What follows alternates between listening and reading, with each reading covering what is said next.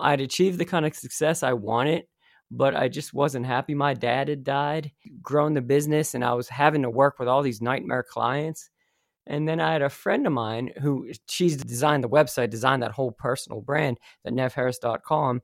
And I was talking to her and I'm like, I'm just not happy. It's just, I don't know what to do with the business. And she says, why do you worry so much about local businesses? She says, we're in an international economy. She says, you could work all over the globe. And we had friends that did that. She did that. She was in Australia. Most of her clients were in the US. We had friends that traveled the globe and that lived the digital nomad lifestyle. Hello, welcome back. If this is your first time joining us, welcome. This is the Digital Nomad Cafe podcast. I'm your host, Adam Finan.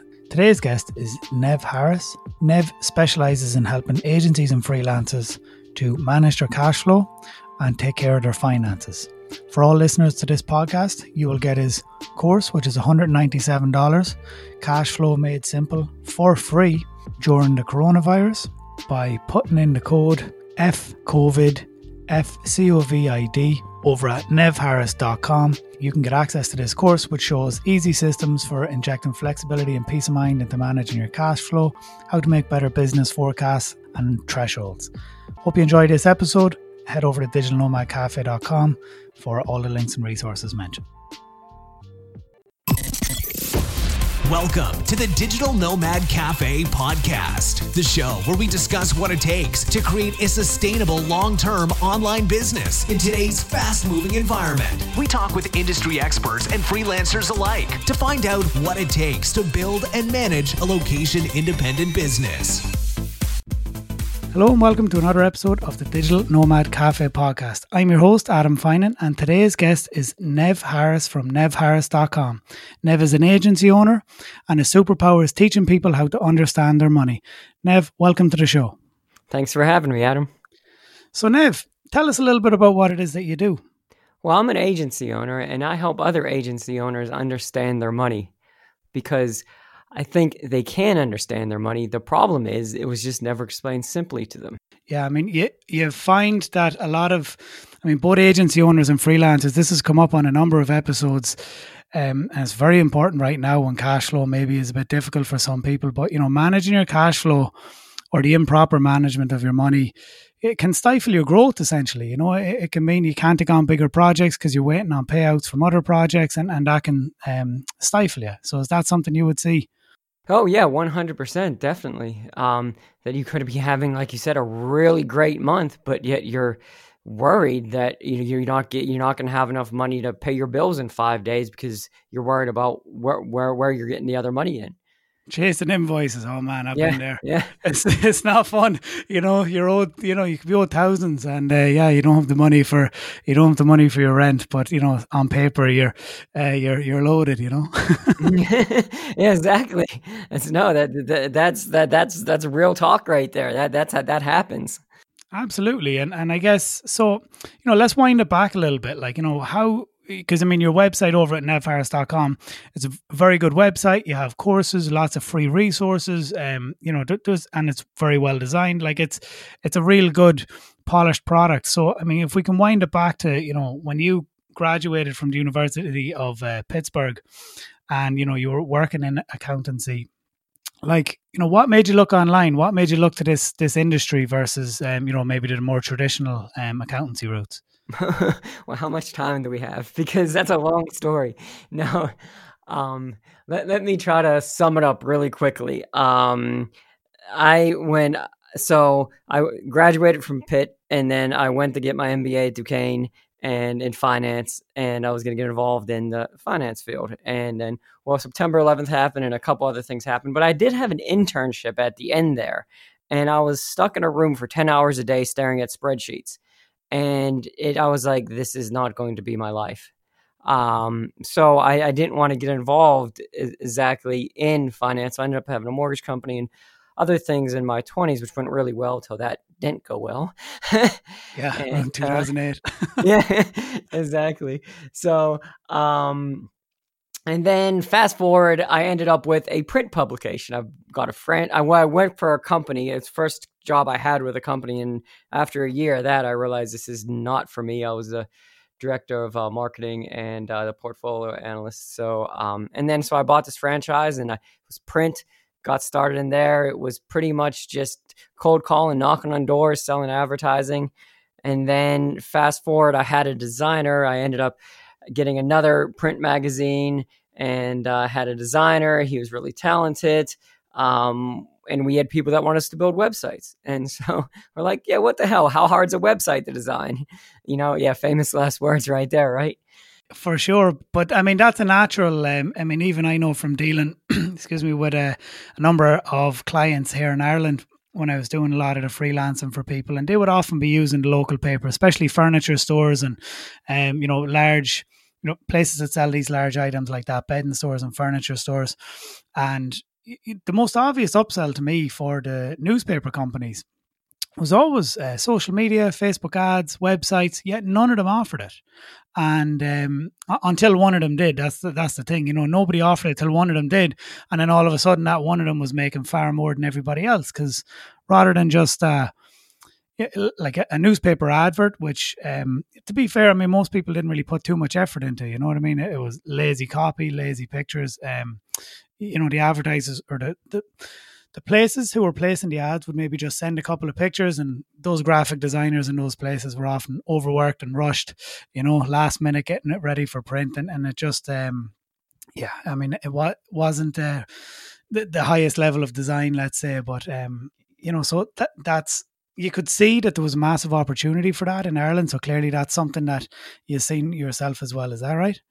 Yeah, and so I saw, because I had all these clients, is everything you just said, and then we started doing it, but we didn't do it pretty much online yet. We did stuff online, but we did it for local businesses, and then it didn't go as smoothly as planned. We grew the business to I had 9 people working for me. And but it was about a year ago, I was miserable. I'd achieved the kind of success I wanted, but I just wasn't happy. My dad had died, and I'd grown the business, and I was having to work with all these nightmare clients. And then I had a friend of mine who she's designed the website, designed that whole personal brand, that nevharris.com.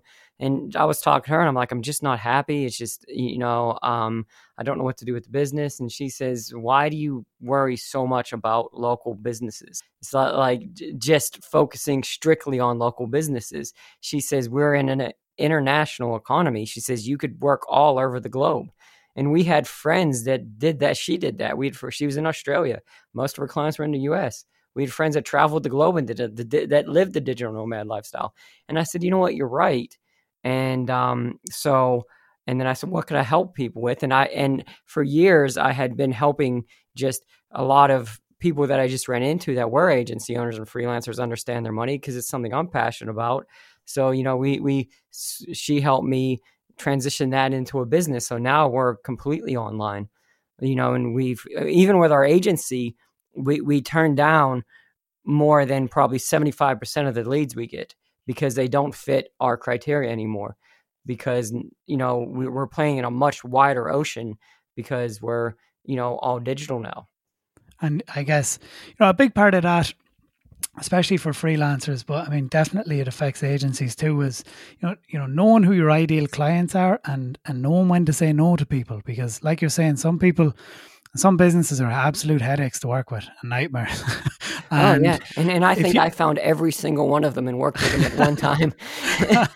Oh, look, I mean, I think anyone who freelances might tell you that they've had their fair share. But once you get to but you only get this with experience, because when you start out, you're like, yeah, you work with everybody because you're just trying to build that portfolio, you're trying to build that revenue. And then, once you like mature, I guess, as a business and as a business owner, you can kind of identify, okay, these are some tripwires when we're on board, and these are some things to look out for when screening clients. And, you don't just agree with everybody. And the irony of that is sometimes people then want to work with you more because they all know that they can't have you. Like if you're turning down 75% of people, some of them are like, what, man, I really want to work with you guys. Like, come on, and you might create that effect, where people don't, they're not guaranteed to work with you. I agree with you 100, and they want to work with you, but they also, a lot of times, if you're not known for something, like having a niche for something, they want to work with you,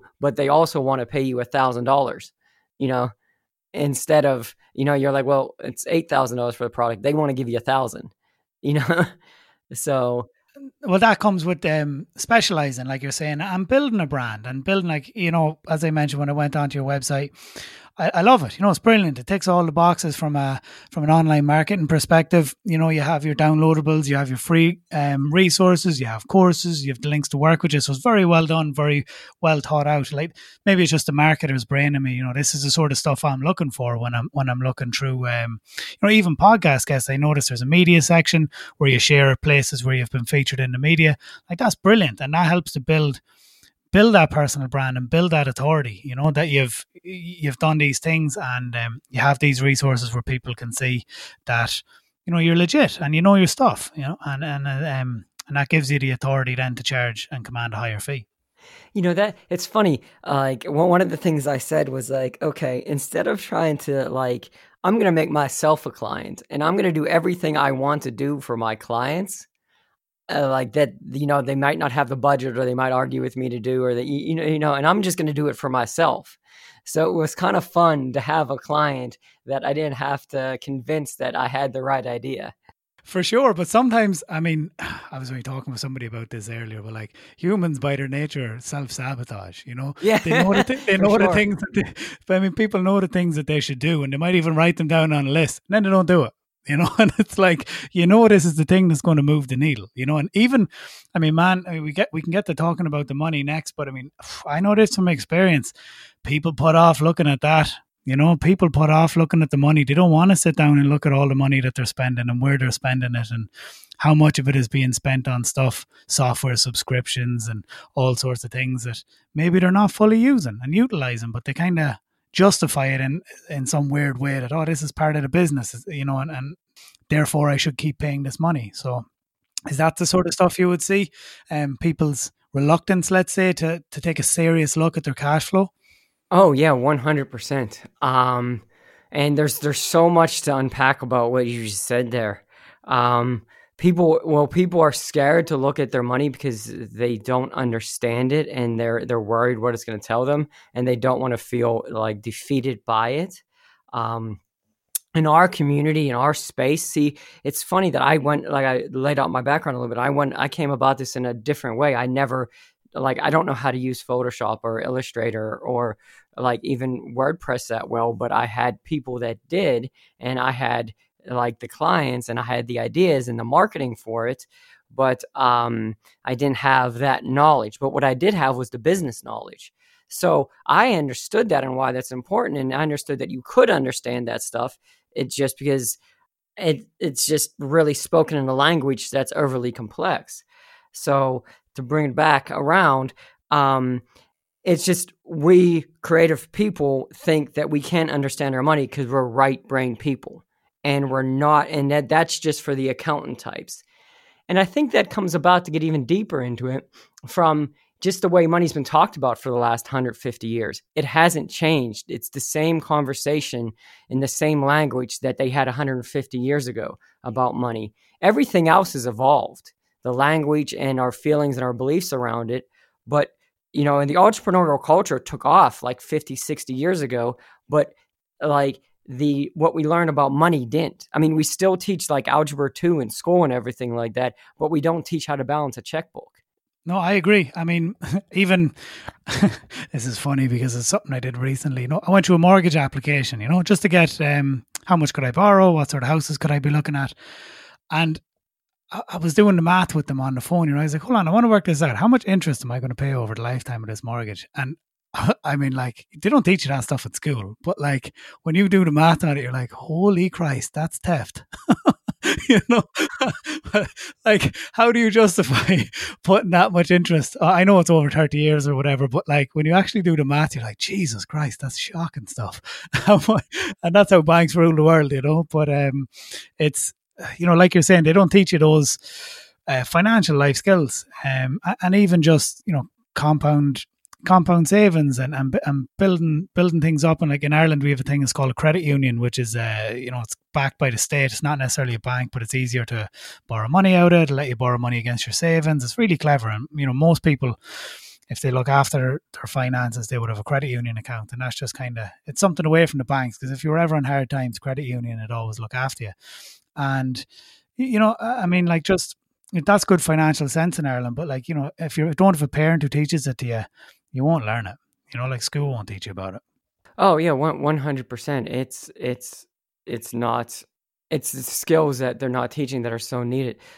When talking about understanding like mortgages and like finances and stuff like that, one of the many things that caused the 2008 financial crisis in the mortgage industry were people taking out these loans that they couldn't afford or they didn't understand. And there was this, and I was very proud that I worked in the subprime, the people worked with bad credit and everything like that, that really drove the mortgage crisis. But the people I worked with, I said, no, these products aren't good for you. Let's come up with a financial plan. And it was just like, and it didn't matter whether you were making 40,000 or 400,000. You would still have the same problems. You could still have bad credit because you just didn't learn. You could be the most brilliant person. And I worked with really smart, successful people who just didn't understand money, and no matter how much they were making, they had problems with it because their mindset and everything like that wasn't right about it. They never learned the basics of it. And I would just sit there and I'd almost give them finance, like basic 101 about finance and how to save and how to calculate that stuff. And how they would have these crazy ideas, and it was just what everybody did. It was just like, okay, you have $2,000 on a credit card. Instead of finding out a system to pay that off, they'd wrap it into a mortgage. And then they'd end up paying, like you said, they'd end up paying like $15,000, $20,000 to pay off that $2,000. It was crazy. I just couldn't, I don't know. I was nearly laughing at the girl on the phone. I was like, I couldn't believe, but that's just the way it is, and that's how it is. But it was, even just to understand it all was, they make it confusing on purpose, I think. But I guess if we get away from the topic of mortgage, because I don't want to go down too far down that rabbit hole. But I'd rather bring it back to the agency and the freelancers and managing the cash flow as a business. But yeah, I think they make things like that as confusing as possible, and even more so in America, because essentially they don't want you to separate the smoke and mirrors, and see the clear reflection of what it is. So look, I guess winding then into, so, you mentioned that your friend about a year ago, you had created that situation where, you had a lot of clients that, maybe you weren't happy. People, this happens. A lot of people, they get so busy and get so much work on, and then they don't actually love it anymore.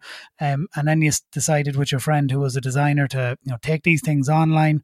So once you kind of did that, where did you, because you were essentially going from being a local service provider in many ways to online, which is a big transition for anybody to do, it's no different for you in Pittsburgh than me in Sligo in Ireland.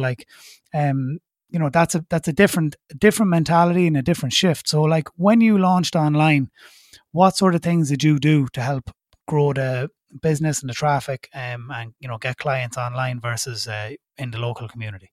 Well, I've created a lot of content. We set out with a mission to help 10,000 agencies and freelancers understand their money through the free content we were giving out.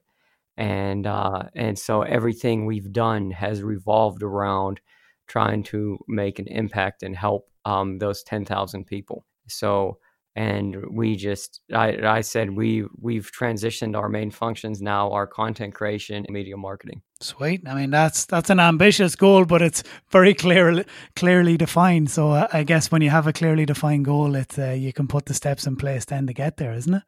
Yeah, and it's just it removes it from how do I make money today, and I could touch on a point about that too, but into how could we help more people today. And now I get up in the morning and I think to myself, no matter what happens, like when this whole thing happened with the pandemic, I had all sorts of speaking opportunities and travel coming up, and it all went away within a week. I had 5 speaking opportunities canceled, or one big trip where I was going to do a lot of networking, a lot of a big event canceled. And I was like, well, what do we do now? And I said, well, and then I look back into what gets us up in the morning, what drives us. It's helping people. How do we help people? We create content. So we just tripled down on creating more content. So instead of just creating content about understanding your numbers, I created content.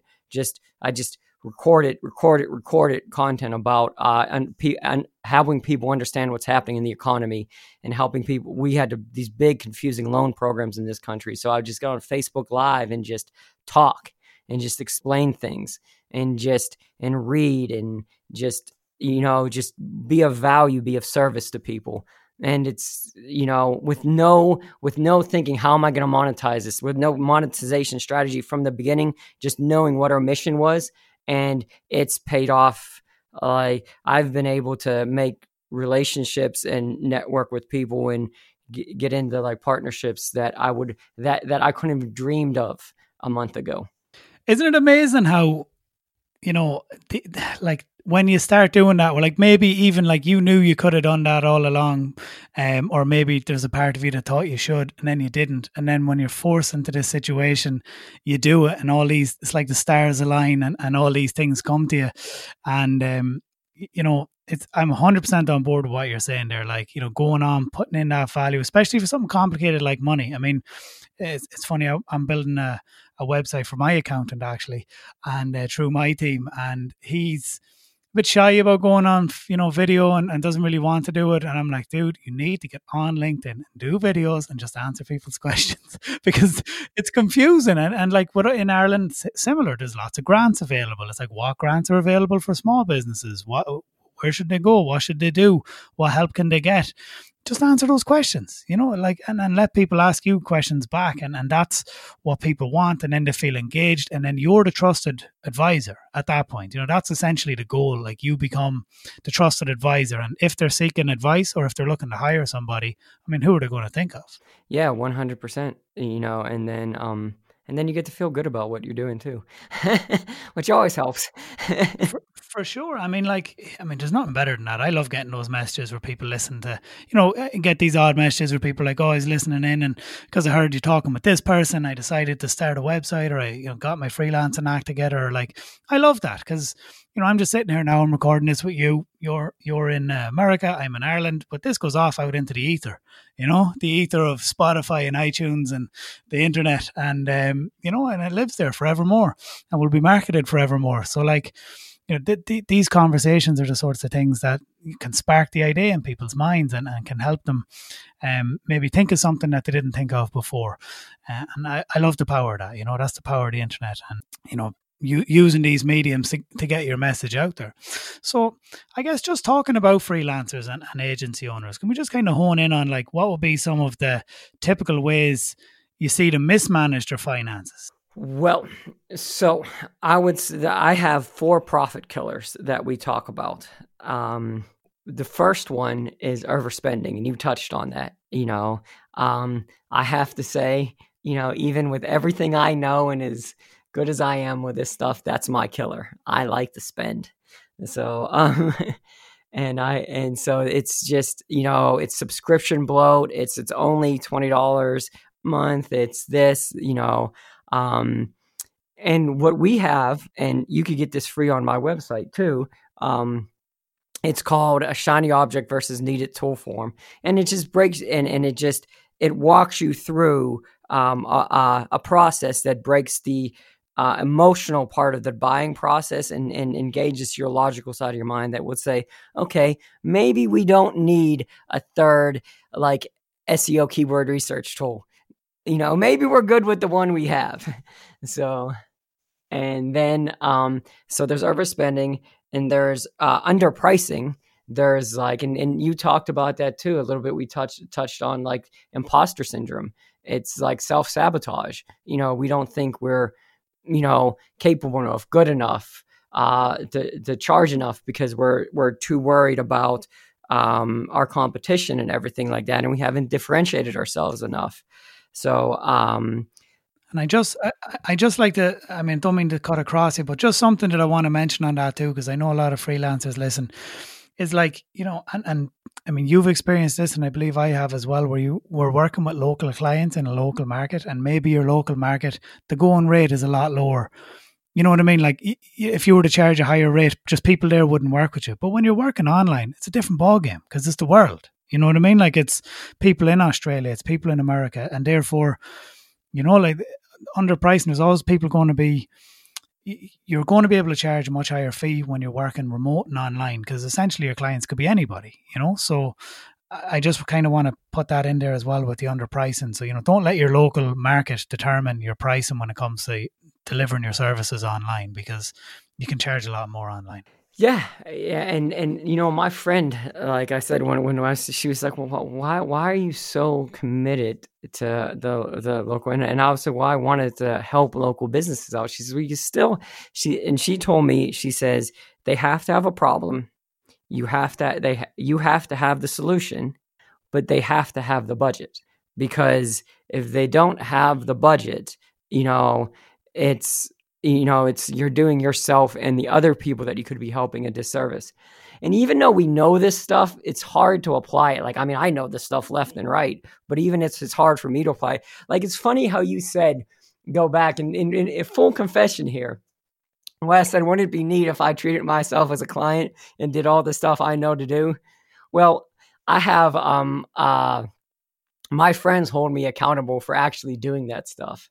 Because even like I know to do that stuff, but I might not actually do it. Like, we're working on a video sales letter. I've helped many clients write video sales letter. I don't have one. And somebody said to me, Nev, you need a video sales letter. Get that done this week.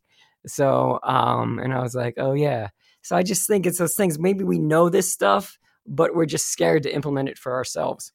Accountability. I mean, you hit on the word there, and that's it. Having an accountability partner really helps for anybody, even if you're just, you know, if you're doing freelancing, like, did you do this many sales calls? Did you send this many sales emails? And, you know, it can be a friend or it can be somebody maybe who you don't get along with, you know, and they're just that hard voice in your life, but they're important. And this is where coaches really help people, you know, when people hire business coaches. And it's not like, I mean, it's not necessarily that they're telling you some magic bullets. In a lot of cases, they're telling you the stuff you need to know, but they're holding you accountable to do it. And when you actually do the things that you said you were going to do and you know you should do, and somebody holds you accountable and you get them done, well, guess what? You get results.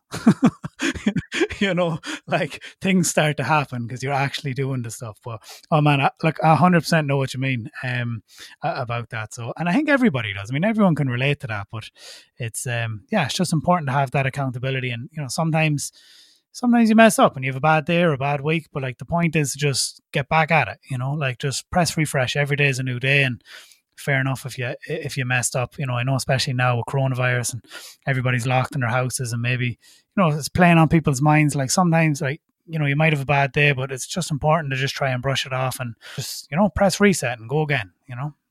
Oh yeah. I think that's going to determine the people that, so to go off on a little bit of maybe a tangent here though, but so right now we're in a situation, and recessions, they create massive opportunities, you know, when they clear up. You know, you could go back and look at, you know, all the massive companies right now that 2008 created, like Uber and Airbnb and a whole list of them. So right now, what you can do is you could hit reset every day and say, okay, you know, this has been really crappy what's happened lately. And then we could either be sad about it and not do anything about it and just worry about it, or we could realize that we're afraid, we're worried, we're upset, but what can I do? And just like what you were saying right there, and I think those are the people that decide to hunker down and create content to like what I'm telling my clients is give back to your clients. Like the woman that there's a good friend of mine that designed her, my website and everything, like that created that brand. And I said to her, she was really worried about, she was paralyzed, really worried about losing her retainer clients. And I said, well, what can you do for them? And I said, what can you do above and beyond to make them love you? And she says, we don't have a lot of business coming in right now. I said, increase their retainer hours by 25%. And she did that. She didn't lose one client. There you go. You know, like, you know, you can't be frozen by it. You know, look, sometimes you lose clients, sometimes you lose a big client, it sucks. But I mean, you can't let that define you or your business. You know, you have to just, like, the online world and the business world in general. Look, some people are going to shut down. Some people are going to lose their business. Some people are going to be just fine. And you know, it's just trying to keep things ticking over and, you know, do what you can. Like that woman acted, and as a result of that, you know, she's in a better position. And hopefully, you know, as things pick up, if she's creating that content and putting the word out there, she'll get more clients that she needs. And it's not like, and so it's not all rosy. Like, I mean, she's a really good friend of mine, so we talk a lot, and, you know, it's on a daily basis, whether she is, you know, upset and worried and scared, or she's a little bit happy or a little bit seeing like this is going to end and come out well. But she shows up every day and does her best. You know, whether her best is good enough that day or not, it might not be, but she does. And it's just that constant effort of showing up again and again and trying, you know, that I think is what's going to bring us through this, because nothing we have in our life that's worth having, that we appreciate, didn't take effort and struggle and pain to get. For sure. And I mean, part of what you learn is through the journey of doing it as well, you know, like through that, applying that effort. And that's where the gratitude comes from in it. And, you know, you hit on another word there, which was consistency, you know, like, I mean, these are the important words. I know you were going through your 4 profit killers and we had overspend and underpricing, but kind of during the conversation, we also hit 2 very important words, which is the accountability and consistency of your work. So all these things are important. So what would be number 3? So would be your cash flow. And I think right now, this is the most critical one. So, because cash flow is not only queen right now, it's king. And understanding how our money is coming in and out of our business. And because and I'm just using these numbers hypothetically, when we were making $100,000, you know, and you were wasting 10. And so, you know, your actual, what you made from your business was 90 because you wasted 10,000 on stuff that you didn't even realize, subscriptions, all sorts of other stuff, you know, that, you know, you can still live a pretty good life to 90,000 US. You can still live a pretty good life on 90,000 US, you know, you know, you're not going poor. I mean, you're not going hungry, you know, but if your income drops to 40 and you still have that 10,000 that you're like kind of wasting, just kind of like, it's just kind of seeping out. Now you're making 30. And the difference between 30 and 40 is a hell of a lot more impactful than 90 to 100. So, and like these numbers were just to illustrate a point, but what I'm saying is right now we need to be extra sure about what we're doing, you know, how we're spending our money, because we all have bills to pay and we need to make smarter decisions right now than we made when we were really flush with money. So to that end, we have and we've made all this stuff free. We have, it's called the Expense Killer on our website right now, that you download this. It's training that you go through it. It'll take maybe an hour. And, you know, I have people that save anywhere from $40 a month to upwards of $1,000 a month, you know, just by going through and being able to eliminate stuff, finding stuff that they're getting billed for that they didn't even know they were still getting billed for. And then we do that drill every 6 months because, like I said, overspending right here. So, I mean, everybody's guilty of it when you have it coming in, because like you're saying, it's that tool, that software. I was only doing it earlier on today. Yeah, I was just having a look at all the different ones that I'm using, you know, and it's like you're saying, am I using 2 for SEO? Am I using 2 for graphics? Like, do I really need, you know, this one and that one? Like, you know, a Trello subscription and an Asana subscription are the same bloody thing, you know, like it's, you know, and often maybe you just pick these things up, like you're saying, 10 a month here, 40 a month here, 30 a month here, and it all matters. So that's over at nevharris.com. Right on the homepage, there's a big button there, kill your expenses now, which would trigger the pop up and give you the sheet that you're talking about. Because look, it's uncomfortable. Yeah, it's for free. Like, you know, it's one of these things, like we were saying, you know, like it's uncomfortable for people because sometimes people don't like to shine a light on, you know, maybe where they're being inefficient, you know, and like, I guess the thing to just bring out here is like, it's everybody, you know, everybody most people, not everybody, like most people will have, some areas where maybe they're spending cash inefficiently, and like you're saying, they're leaking it out of the bucket, they're not saving it, or putting it into something that could be more beneficial for the business, and these are the important things. Just when it comes to cash flow, I guess one of the biggest things, always with freelancers, what they're always telling me is that they're chasing money. So like, what have you seen to be some of the better ways to try and help mitigate, like, just chasing money with clients? You know what I mean? Is it an upfront payment? Is it a monthly subscription via credit card, like on an online cart? What has been the best way to try and help? Because, you can plan for cash flow and you can have clients, but, ultimately if the clients aren't paying the bills, then the money's not coming in. So that seems to be a problem for a lot of freelancers. Well, I will answer this question in two ways. One, I will give you some tips to getting money in, and then I will give you more of a strategy kind of play to mitigate that effect. Because, in this space, in this industry, that is a reality. So, how do we? What's that? Sorry, no, I'm just saying 100%. Ask any freelancer. They'll all tell you, like, that's part of the game, and it's a horrible part of the game. It's not nice. It sucks. So yeah, I'm just curious because this is your industry, this is your thing. So like, what would you suggest? Any tips, strategies? Any advice you can give people who to try and ideally help avoid that situation, but if they're in that situation, like some of the better ways to handle it. So here's what I say. And here's things that we've tried in my agency and to mitigate this. In my, we have another company that does a magazine and everything like that.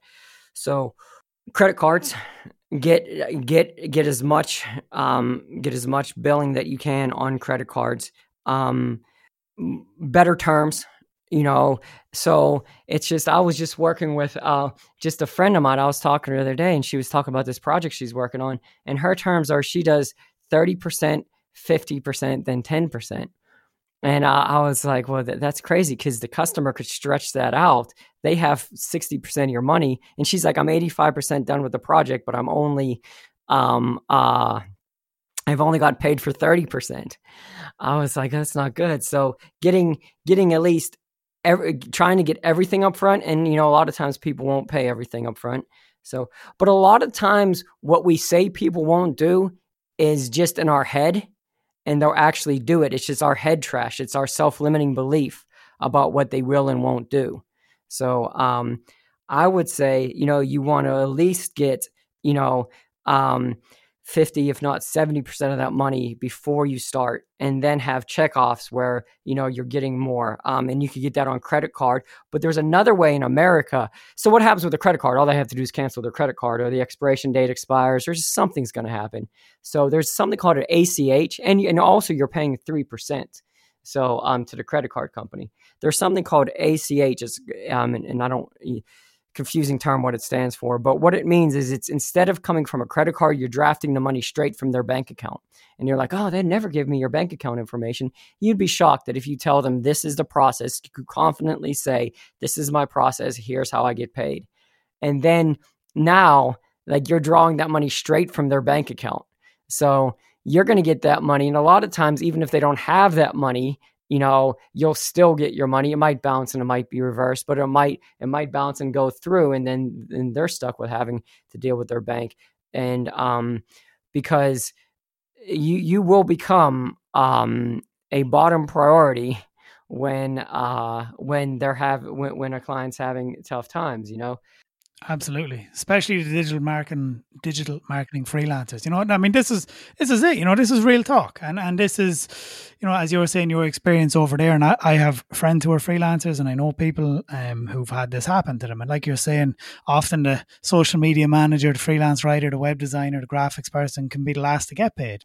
Number 4 of the profit killers. What's the final one beyond CAC? Could I jump back to Sorry. Yeah, there was another point, wasn't there? Sorry, my apologies. No problem. Because I think this isn't a key point to getting paid, but I also think this is just one of the biggest messages that I could get across right now, and what you could be doing right now to, even if you don't have this right now, fix things. It's recurring revenue. It's having some way. It's so if you don't get paid by if Joe Blow's business is sticking you in and slow paying you and everything like that. If you already had enough recurring revenue coming in to cover your expenses and he was going to be profit, yeah, it sucks. You want that. You earned it. You deserve it. But it's not as critical. It's not going to cause as much problems for you if you have a lot of recurring revenue coming in. So having a way, like having something you sell that creates recurring revenue coming in is so key. In the agency side, probably, it's like web care plans, like web hosting, web maintenance, and everything like that. It's, it could be doing a marketing retainer. It could be doing like some kind of social media, like monthly kind of management. It could be coming up with something you sell as a product and turning it into or something you sell as a service and turning it into like productizing it. So, you get paid monthly for it. Yeah, and affiliate as well, a little bit of, oh yeah, affiliate great. marketing as well. Like you're obviously going to be an affiliate for the hosting companies and domain companies with the clients that you're working with. But I mean, I'm 100% on board with what you're saying. Recurring revenue is the gold, and as a freelancer, it's best if you can secure those sorts of deals. Even if you're an e-commerce store, I mean, I'm a huge advocate for, consumable products that will bring you recurring revenue that have a subscription model. To me, that's the gold in e-commerce, that anyone who's doing those sorts of businesses, that, those are the ones. If I was getting into, that's where I'd be, because it's predictable revenue. Like that's the most important thing, is predictable revenue. And then, if you know what money's coming in every month, then you can survive, and you can navigate these hard times. And like you're saying, when you're chasing that big invoice for that big project that you did, it doesn't shut you down, and it doesn't put an end to your situation and put you in difficult times, because you have these recurring models, be that through affiliate, through smaller packages, that you can easily productize and sell, versus these big projects that take up a lot of your time and resources. Oh, what's this one? Well, the thing. So I've talked to a lot of business owners, because I have a podcast that's coming out someday. But I've already had about 8 interviews with just people I know that I was like, hey, look, let's have a chat about this kind of stuff. How'd you survive a recession? That's in our business. That is in the agency freelancer space. And the recurring theme is 2 recurring themes. One of them is they had a source of, they created a source of recurring revenue. And 2 is either they created it during the recession or they created it, that they had it going in. And 2 is they didn't hide from it. They charged, and they were scared, and they've created some pretty big companies, but they were scared, they were afraid, but they didn't let it hold them back. And so that's very important. And so how was I able to transition into doing this was because I have a magazine that it's a direct mail magazine. That's a pain in the neck to do. I don't like it. I want to get rid of it. I hope none of my clients are listening.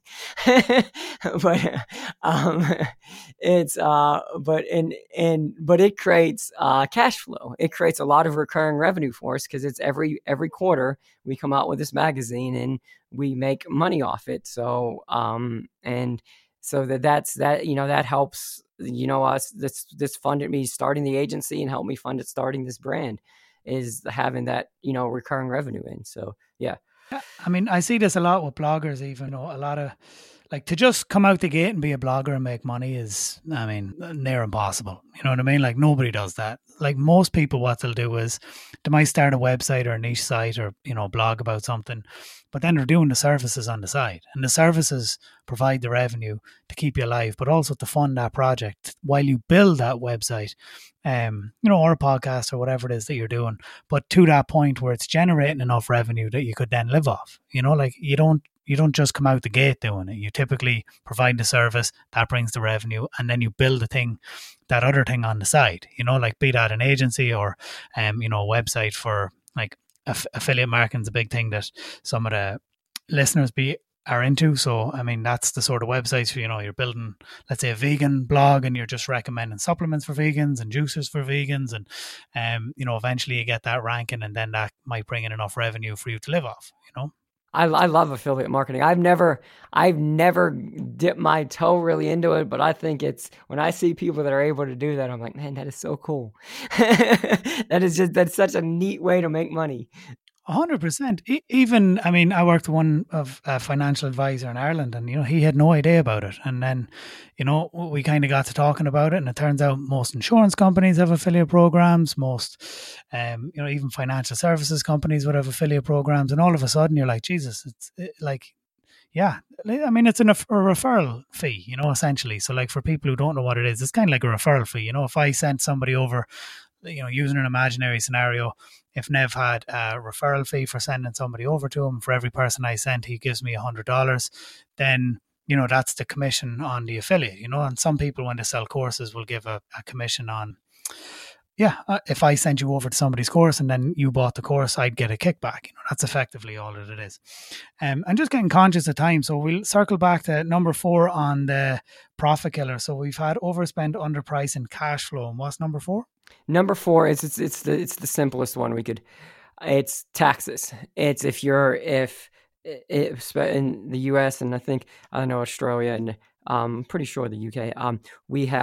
You have to make quarterly tax payments if you're self-employed. So what happens is you're not accounting for taxes, and you think you've had a really good quarter, and then all of a sudden you get hit with a tax bill and it wipes out what you thought your profit was. Yeah, I think I spoke on, it was episode 2 a long while ago about this exact situation where, if you're not putting your taxes away, and then when that tax bill comes, that just takes the wind right out of your sails, Or maybe you thought, like you were saying, maybe you were overspending a bit and you were spending money that should have been kept for taxes and it wasn't. And then when that bill comes, in Ireland, it's yearly. So, it's even worse if you get hit with it, because you file at the end of October and then you get your bill in November, right before Christmas. If you don't have a good accountant, you get a big fat bill. But yeah, it's a year's worth, not a quarter. So, but of course, you can do these things, and your accountant could be, if you're a business, submitting them quarterly and doing everything that way. But typically, sole traders and freelancers who don't have a limited company, let's say, and are just sole traders, they would typically, So yeah, no, look, so that's it. So those are the 4 profit killers. You got overspend, underprice, and cash flow and taxes. Nev, so look, it's been an absolute pleasure to talk to you. And I hope our listeners enjoyed this episode as well. So yeah, where can people find you if they wanted to get in touch? I know you mentioned there's a podcast coming. Let me know. Do you have a name for it yet? When are you planning on releasing it? What's the details? The podcast is called Profit and Impact, and we are dealing with the Apple approval mess right now. So we're in limbo with Apple. We're waiting to get our approval. But how to get a hold of me? I'm the Nev Harris, pretty much across all social platforms. I think I'm nev.harris on Instagram, but we should change. It's bad marketing. And then my website's nevharris.com, and there's all the links right there. And we have a Facebook group, nevharris.com/Facebook group, that we put a lot of free training into. Perfect. Well, I'll make sure to get all the links and add them to the podcast episode over at digitalnomadcafe.com. You should be able to click out in Spotify now as well. I think you can click out to the links if you're listening there. So, Nev, thank you very much. I appreciate you coming on and sharing your journey and your story. Lots of insights there for agency owners and freelancers when it comes to cash flow, especially relevant and important and topical at this time. So, just thank you, and thank you to the listeners for tuning in. Yeah, it was fun. Thanks for having me. Thank you for listening to the Digital Nomad Cafe podcast. Head over to the website to access the resources and links mentioned in today's episode at digitalnomadcafe.com.